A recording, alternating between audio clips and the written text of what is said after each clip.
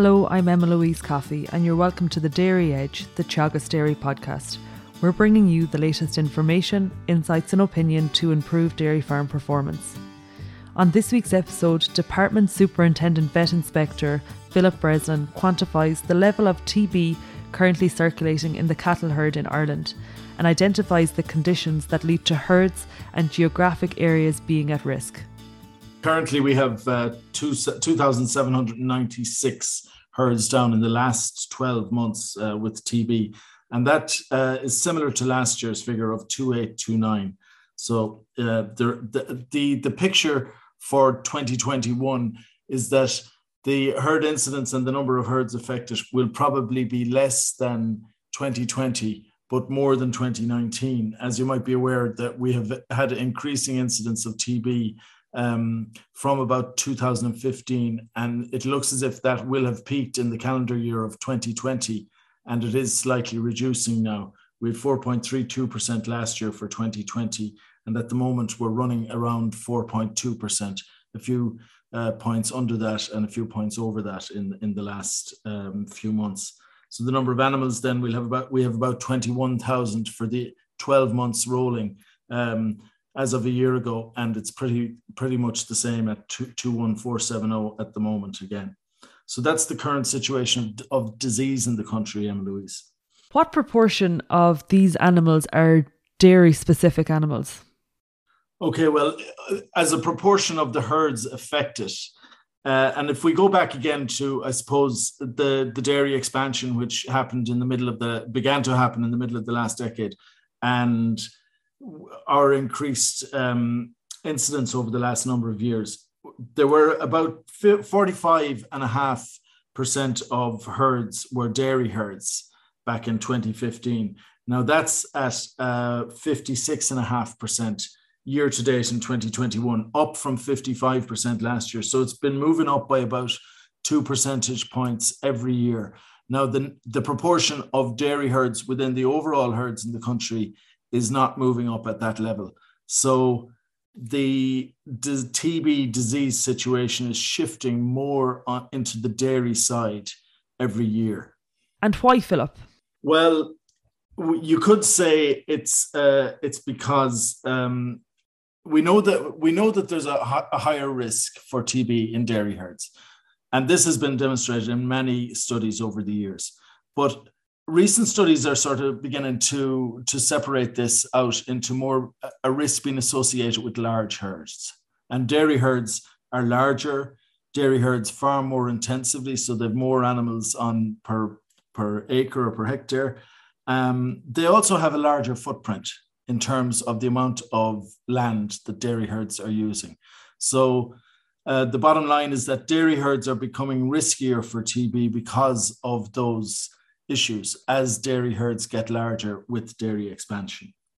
Is there a similar level of TB across the country, or would you see clusters across various regions within Ireland? No, Emma Louise, it's not equally distributed throughout the country. There are hotspots in many regions over the country. So, you have the Monaghan, Cavan, Northwest Meath area. So there's a lot of TB there. There was a lot of TB in the Burren, but that is rapidly improving in recent months. And that's down to great cooperation there between the department and farmers over the last couple of years. There are also hotspots are in East Cork, in North Cork, around the Drumcolliher area in Limerick. There are a couple of spots in North Tip and South Tip and up around Tuam as well. So they're around Horseleap in the Westmeath Offaly area. So they're sort of the areas where we have hotspots for TB.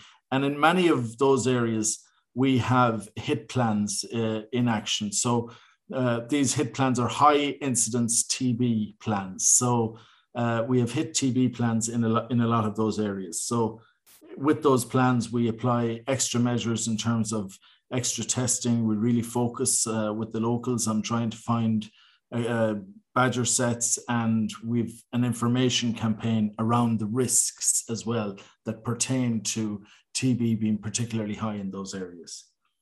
Can you give us some detail on the testing methods that are used to detect TB within herds and whether the testing differs in these hotspots? Okay, so a lot of the extra testing that's being done is extra testing based on the skin test. But we are also using the gamma interferon test, as we do throughout the country, but we're using it in those hotspots as well. With regard to the TB test, the skin test, it's been around for a long time. It's still the best test recognized internationally as a surveillance tool for finding out which animals and which herds have TB. But it has its limitations, as do all tests across all diseases. So if you had a pen there of 10 animals that we know are genuinely infected, the skin test at any one effort at using it will identify only 8 out of 10 of those. Now, if you used it repeatedly in those 10 animals, it probably would identify all 10. So that's called the sensitivity of the test. So we'll often get these false negative animals. They're animals that are genuinely infected, but the skin test will leave some of those behind. Now, what we do about that is we use the gamma interferon test, one of the blood tests we have, in infected cohorts where we have TB breakdowns, and we use it in the group of animals where the reactors were found to identify extra animals, because that will identify 9 out of those 10 infected animals in that pen. So it's better at identifying animals that are genuinely infected. Now, you might ask, Emma Louise, so if it's a better test, why don't we use it as the screening test rather than having to put in animals on 2 separate days and inject this little bit of protein into the skin for the skin test? Well, that's because the gamma interferon test, the blood test, will misidentify animals that are clear as having TB. And it'll do that at a rate of about 3 or 4 in every 100 animals. So that's why you can't use it as a screening test. But when you know you have TB, it's a really good test. Now, going back to the skin test again, you'd only get false positives at a rate of less than 1 in 5,000. So less than 1 in 5,000 clear animals that do not have TB will actually become reactors. And that's why we have the singleton protocol in our scheme to try to deal with those animals that may be reacting falsely to the skin test. But the problem in our scheme, in our diagnostics, are the biggest issue rather than the problem, because we do address it with the other tools we use. The issue is not identifying animals that have TB. The issue isn't misidentifying clear animals. Looking to a scenario where a farmer has consistently had no TB detected in their herds, and now they find themselves in the scenario where they have a positive case or multiple positive cases, what are the next steps? Right. So if you have 1 to 5 reactors in your skin test, well, then you'll just go through the normal procedure, which will be you'll be restricted. So you can't purchase in or sell animals unless you have a specific permit to do that. Well, you can always sell animals directly to slaughter. You will then have to have the reactors examined by the veterinary inspector, which takes place in the few days following that. And those reactors will also be tested as part of a quality control system that we have in the scheme. The veterinary inspector then will do what we call the epi-visit. So they'll do an epidemiological assessment of where the TB has come from in the herd. So I'll come back to that in a little while. Then within about a fortnight, the reactors will have been valued and they will be removed. And there's good news on that front in terms of on agfood.ie now, the animal health computer system is able to take acceptance of valuations. So the acceptance of valuation triggers the removal of the reactors. And then you're going to have a reactor retest, a skin test, 60 days from when those reactors have gone. And if that's clear, another one 60 days later, that again, if clear, will result in you being de-restricted. So 2 clear tests at 60-day intervals results in de-restriction. but you're then on a higher risk testing program, unless you just have the one case or you're a fattening herd, you're on a higher risk testing program for a period of time after you're de-restricted. Now, with regard to the herds that have more than 5 reactors, so at this stage now, these herds have a group have a group of animals within the herd. In a dairy herd, that's likely to be the milking cows. So they have a group of animals within the herd where there is quite a bit of infection and where a lot of animals may still be infected. So the gamma interferon test is used. As I said earlier, it will identify more infected animals, but it also works at an earlier stage from the point of infection than the skin test. So it'll work from about 3 weeks after the animals get infected. So you'll have the dairy cows in most cases in a dairy herd blood tested then at that stage, and there will probably be more reactors at that stage as well. So that's basically what's going to happen to you if your herd goes down with TB. You mentioned that we're working with farmers in hotspots. You're identifying badger sets. We know badgers can be a reservoir for TB, as are other wildlife. What are the Department of Agriculture doing to reduce the risk of these wildlife populations to cattle in Ireland? Wildlife source, especially badgers, is definitely one of the ways that TB can be introduced into a farm. So if we think about the way TB can be introduced or stay in a farm, we're talking about introduction from wildlife, particularly badgers, introduction through purchased animals, infection remaining in the herd through residual infection, animals that get through the skin test repeatedly that are infected from a previous breakdown, infection from indirect or direct contact with neighboring cattle, or infection related to the handling, housing, machinery, slurry type of environment. So as I said, TB is increasing in the dairy segment of the Irish herd. Of course, we know that wildlife doesn't have a propensity for one sector or another, but controlling disease spread from wildlife is very important. So what do we do about that? Well, we identify badger sets, and then at those badger sets, we will either remove badgers if they're associated with TB breakdowns from that epidemiology visit, or if in a vaccination zone, we will vaccinate the badgers to protect herds in that neighborhood from having TB in the future. But you asked me about the hotspots, and in the hotspots, we would mostly be removing badgers. And in the last couple of years, we've doubled the number of badgers that we'll have captured. A proportion, about half of those will be vaccinated rather than removed. So that's what the wildlife program is all about. Key to the wildlife program, and especially in terms of vaccination, is actually knowing where all the badger sets are. And this is where interaction with the farmers, especially when farmers group together and they organize walking of their land at a certain time of year, especially from October to February, March now, is ideal time to be identifying badger paths leading back to sets.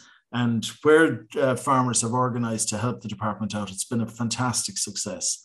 And it's pretty much helped to clear TB reduce it hugely from the Ivory Peninsula, and also the cooperation around the Burren area has been very helpful in the last few years as well. So once we know where most of the sets are, we then are either removing or vaccinating badgers. What are the telltale signs of a badger set on a farm?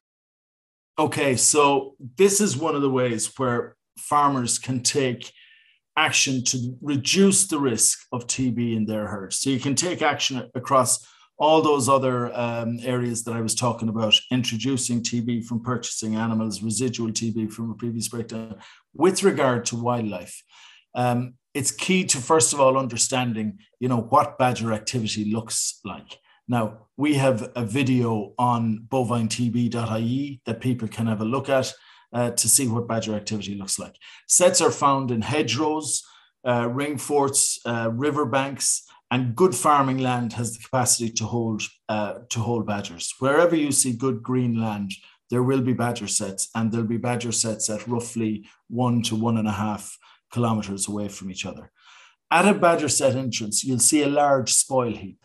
It's the telltale sign that it's a badger set. So badgers are capable of moving quite large stones. We met a group of farmers in County Louth there during the summer, and we went out to look at a badger set with the farmers. And, some of them were quite taken aback by the size of the stones badgers can move and the size of this spoil heap. They'll have good wide openings, about 20, 25 centimeters wide. And those openings, if you sort of put a stick in and twiddle it around, those openings don't narrow, whereas with a rabbit burrow, they get rapidly narrow, even if they're wide at the outside. You'll often find hay-like bedding at a set entrance, and that's a definite sign, again, that it's a badger set, because badgers bring bedding, they bring grass into their sets, and they change that regularly, their bedding, so you'll often see what looks like hay outside. So they'll root then in the pasture land surrounding those sets for they'll range for over 1 kilometer, but they'll spend most of their time within 500 meters of the set. They'll overturn cowpats. It won't be like a scraping like what crows do. It'll be more of they'll overturn the hard top of the cowpat. They'll form loads of snuffle holes, which are small little pits, sort of conical shapes, about 12 centimeters in diameter. You'll see those in the land. You'll see a lot of scraping of the sod. And the pats are well worn. They're worn right down to the bottom because unlike a fox, which is sort of trotting through the grass, badgers are very close to the ground, and they'll wear it down well. It'll be about 15 to 20 centimeters in width. Our message is stop, tell. So stop badgers getting to where cattle are. So we're talking about drinking troughs, we're talking about feeding troughs in fields, and we're talking about the yard. So yards can be made difficult for badgers to get into. Gates can have skirting put on the bottom of them. Some farmers put up a sort of a chain link fence. Others put a few strands of electric wire close to the ground. They keep their feed indoors as best they can. Badgers love maize silage. They love sugar beet, these sort of things. They can contaminate these feeds. So stop badgers getting to cattle. The other stop is stop cattle getting to badgers. So put a bit of electric fence around the set or around those latrines to stop cattle getting to badgers. And then the third part of our message is tell. Tell us about badger activity. And we have an app coming out later this year that you'll be able to, not later this year, later this month, that you'll be able to get on bovinetb.ie. You go in there, you get the app, and then you're able to just pop a little flag on where you saw the badger activity on your farm, and press go, and that comes to us. You'll have given us your mobile number. We'll give you a ring, and we'll go out, see if it is a badger set, and if it is, put it up on our wildlife unit software. So that's how badgers can reduce risk around spread from wildlife. Of course, the risk can be reduced too around spread from purchasing in animals by, inquiring what the herd categorization of the herd that they're coming from is, or ensuring that they're buying animals that have had a recent TB test. Reducing the risk around residual infection or infection being left behind in animals in your herd can be done by keeping your herd young, basically. Culling any cattle which were present that in a previous breakdown in your herd. Any animal that's been around at the time of a breakdown is at a higher risk for being a reactor in the future. So if you've had a TB breakdown 9 or 10 years ago, I'd highly advise people to remove any of those animals from their herds. This is a really interesting point you make, Philip, but I would question how practical it is from a dairy farm perspective. For one thing, the majority of dairy farms aren't closed because they are bringing in bulls for, mopping up at the end of a breeding season. So by definition, they're not closed herds. A follow-on comment, you talk about keeping a herd young where there has been incidents of TB. This contradicts, all of the efforts that we consider in terms of achieving high fertility rates, a mature herd with higher productivity, profitability, and a lower environmental footprint. Well, in relation to the bulls, Emma Louise, bulls are a risk because they do get around a full herd. There was one pedigree breeder in the country in the last year just decided when he had a TB breakdown to castrate all his bulls rather than sell them, because he was worried about what it might mean for the name of his herd in the future. So bulls are a risk, Emma Louise. It's not a closed herd if they're bringing them in. The fact of the matter is that once an animal has been in a TB breakdown, it is at a higher risk in the future. And everybody will have to tailor how they address these risks for their own herds. But definitely, if you have animals that have been in a TB breakdown, well, then that's different to the normal policy that you've just spoken about there, where you may want to have an older herd for sustainability reasons. But if there's a TB residual issue in your herd, well, then really you should look at turning over all the animals. And when I mean turning over, culling all the animals that were present at that breakdown at some stage that is practicable for you on your herd. But what I would advise people to do is that when you're exiting a TB breakdown, to start thinking about what the replacement policy will be for the next 4 or 5 or 6 years, that you will have rooted all the animals out of your herd over that time period that have been exposed to TB, because that is a real risk to your herd, to your income, and to your livelihood going forward. And for clarification purposes, where you just see the TB positive cases within the milking herd, are you also looking at turnover in the younger herd, or are you just talking about the milking cows? Well, the research, Emma Louise, is that animals that are present during a TB breakdown, of course, the research doesn't get down to that granular level of where they were within the farm itself. So, there are going to be different levels of risk within those animals. If you have dairy replacement heifers that had absolutely no contact with the cows and were perhaps on a different grazing platform, as there will be in a lot of dairy herds, well, then, maybe they are a lower risk than the animals that were actually housed and grazing with reactors day in, day out during the period of the infection. So the broad-based advice, Emma Louise, is to, turn over all the herd within a time period that is practicable for you. But, just you've mentioned that there may be different levels of risk within the herd. So then I suppose it's advisable to tackle the highest levels of risk, the lower hanging fruit, as it were. So the cows that were maybe, if there was a particular problem in three-year-old cows because they get infected as heifers or something like that, they'd be the ones to get to cull first, and then to move to the lower risk animals as time goes on. And to come back to an earlier point, you talk about vaccinating badgers. Why not vaccinate the cattle population?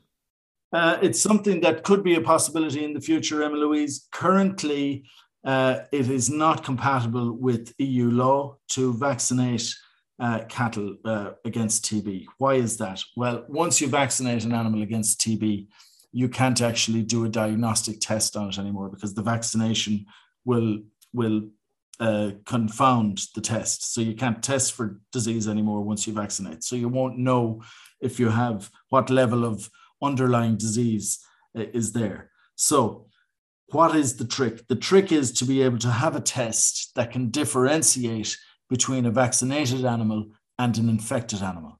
And we here in Ireland, both in the research side in third level, and also us in the Department of Agriculture, are cooperating, with British research efforts to try to develop these tests. They're called DIVA tests. So it's basically differentiating between infected and vaccinated animals in a test. And the British researchers behind this are that we're collaborating with are hopeful that a test of this type may be deployable in about 5 years' time. If it were, well, then it is possible that the EU Commission and the rules around this would then be able to respond to there actually being a product available out there that would allow animals to become vaccinated, because it would make sense, but it can only make sense when you can tell which animals are infected and which animals are vaccinated.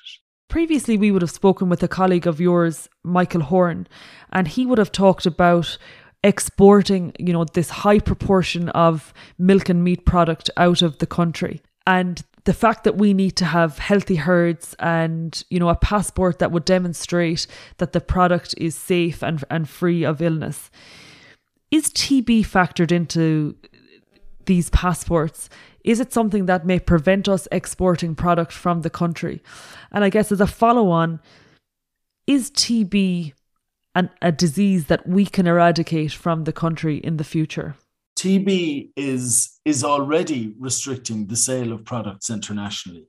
So, for example, no beef can go into the Chinese market unless it has come from a herd which hasn't had a TB breakdown in the last 12 months. And of course, there would be concerns around TB associated with a lot of different other products, dairy-based products. So it's already affecting trade, and it has the potential, as more third country markets are opened up, to affect trade in the future. We know what the rules are within the EU, but we have to develop new rules each time we find a new trading partner. And of course, the buyer is always able to change those rules when they need to or want to. So it does affect trade. So you asked, what is the likelihood for TB eradication in the future? Well, TB eradication, with all the underlying risks that we have in Ireland, up to a couple of years ago, wasn't. It was going to be a very difficult prize. But I think TB eradication can be achieved. First of all, the vaccination of badgers is reducing, as those badgers get a higher population penetration, it's reducing the level of TB in those badger populations on an ongoing basis. And that's about protecting herds from infection from wildlife in the future. And we're still, of course, removing badgers at the moment in response. But we have a TB strategy that was agreed with the stakeholders, and all the farmers are around that table as well, which is nearing completion of implementation. Most parts of it are being implemented or are close to being implemented. That was introduced in January of this year. That didn't tackle all the issues that need to be tackled in order to eradicate TB. Again, using the term I used earlier, maybe some of the lower hanging fruit. But definitely, if we take the decisions to reduce the risk from cattle movements, from residual infection, and from spread from wildlife, and getting a really good quality test done, if we tackle all those issues, we can achieve TB eradication. There's no doubt about it. It's been done elsewhere. It can be done here.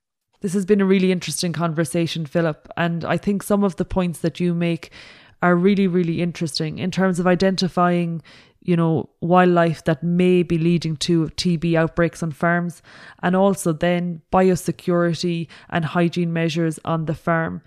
Being conscious of animals that may have been exposed to TB and, considering where they fit within the herd. And also the final point, taking a look at the external barriers between your farm and other farms, such as fencing. Is it sufficient to eliminate and mitigate the risk of TB to the farm? Thank you, Philip. That's great, Emma Louise. Thank you very much. That's it for this week's episode of the Dairy Edge podcast, and my thanks to Philip Breslin for joining me on this week's show. Don't forget to rate, review and subscribe to the podcast. You can listen on Apple and Google Podcasts as well as Spotify, and for more information go to the Teagasc website at teagasc.ie. I'm Emma Louise Coffey, and join me next time for your Dairy Edge.